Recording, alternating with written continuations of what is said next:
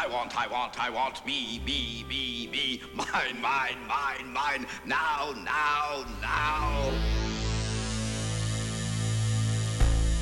You know you're responsible for what you hear. You know you're responsible for what you hear.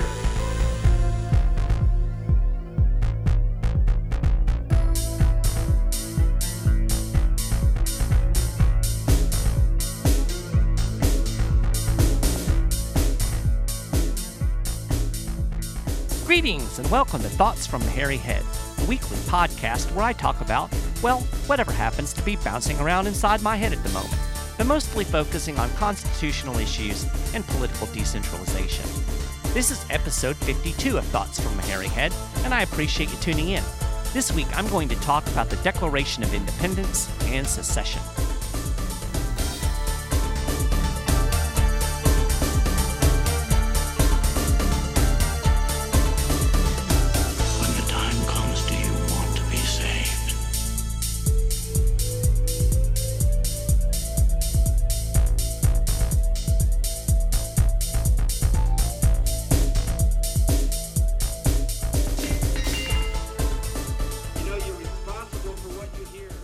So, just a little bit of housekeeping before we get into the topic for this episode of Thoughts from a Hairy Head. Next week, I am planning on taking a vacation, like a legit, I'm not going to work at all vacation. So, next week, there will be no episode of Thoughts from a Hairy Head. I'm sorry, but, I just need a break. So, anyway, the week after that, I will be back and refreshed and ready for exciting new shows. So anyway, I just want to let you guys know so you didn't think I'd fallen off the planet next week when nothing pops up in your iTunes feed. Speaking of which, if you have not subscribed to the podcast, why not? Go to iTunes, subscribe, and then you'll get the podcast every week right in your podcast feed.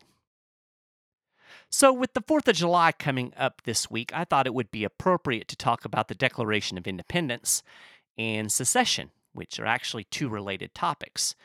And of course, secession's in the news with the recent Brexit, UK voters deciding that they want to leave the European Union. So essentially, you have the United Kingdom seceding from the EU. And so this has brought up a lot of discussion on the internet and talk radio and all the various communications outlets about secession. And I find it pretty interesting because Americans have this weird, incongruent relationship with the concept of secession. I mean, after all, when you shoot off your fireworks on the 4th of July and you go to that Independence Day parade, you are celebrating secession.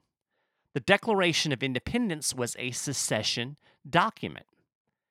Yet, on the other hand, when we start talking about the Civil War and secession in the context that most Americans immediately think of it, a lot of them, probably the majority, think, oh, secession's horrible. You can't do that. It shouldn't be done. Secession becomes this dirty word. And of course, some of that has to do with its association with slavery, but I think it's important to separate those two issues. You can believe in secession and not believe in slavery, because obviously slavery had nothing to do with the Brexit, and that was, for all practical purposes, a secession. So the Declaration of Independence is undoubtedly a secession document. The American colonies decided they no longer wanted to be part of the British Empire, so they seceded. They left. They declared their independence. And they declared their independence as 13 sovereign states. And I think that's an important thing to note. When the colonies declared their independence, they did not form a new nation. They were literally 13 independent countries, and they later formed a union, and then they later formed what the Constitution called a more perfect union. But initially, they were independent, sovereign nations, just like England or Germany or any other nation you can think of.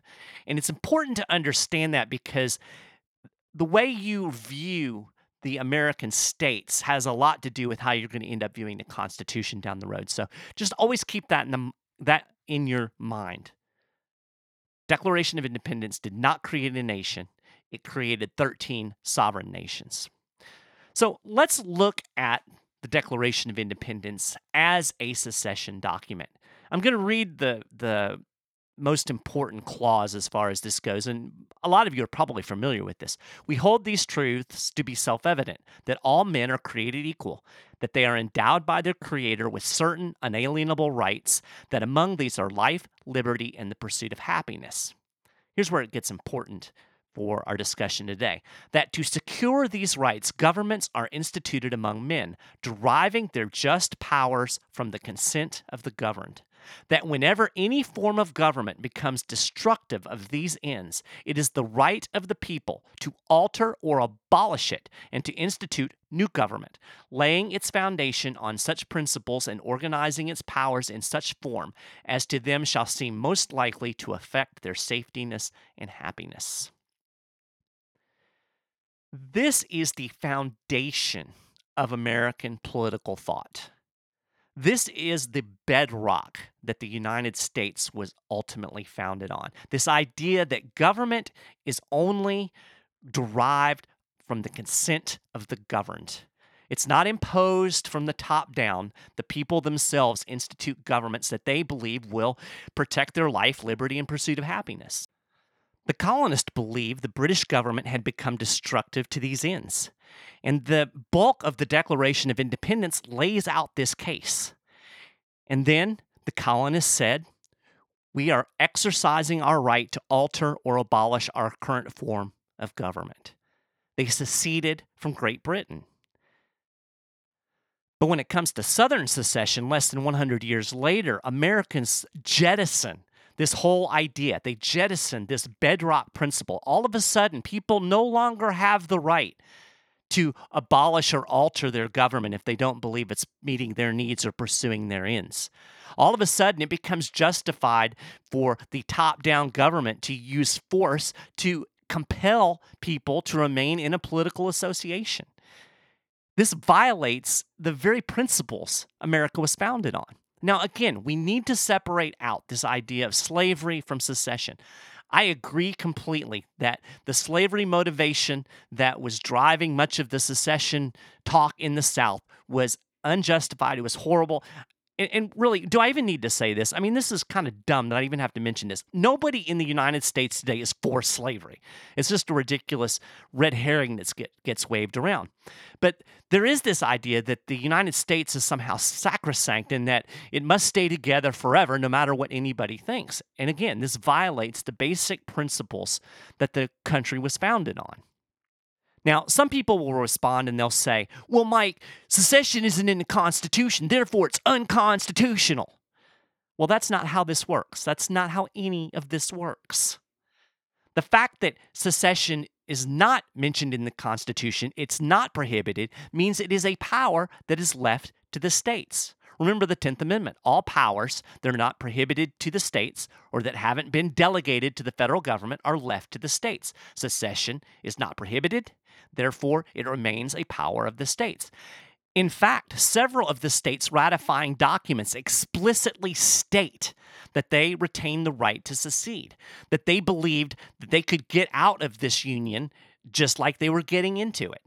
Here's how the New York ratifying document put it. The powers of government may be reassumed by the people whensoever it shall become necessary to their happiness.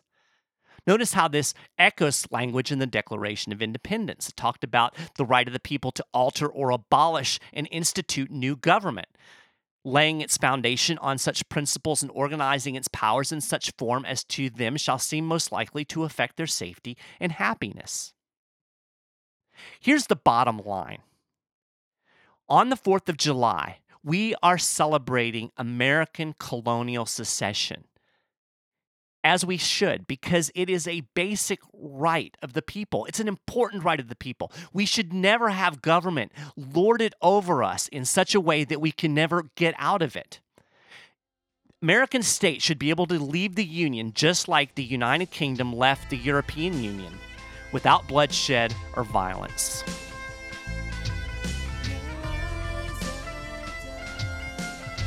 Well, that's it for this episode of Thoughts from a Hairy Head. We're another 10 minutes closer to freedom. I really appreciate you listening to the show. If you enjoyed it, do me a favor and spread the word. And feel free to send me any thoughts or ideas at michael.meharry@10thamendmentcenter.com. I won't talk to you next week, but I'll talk to you the week after.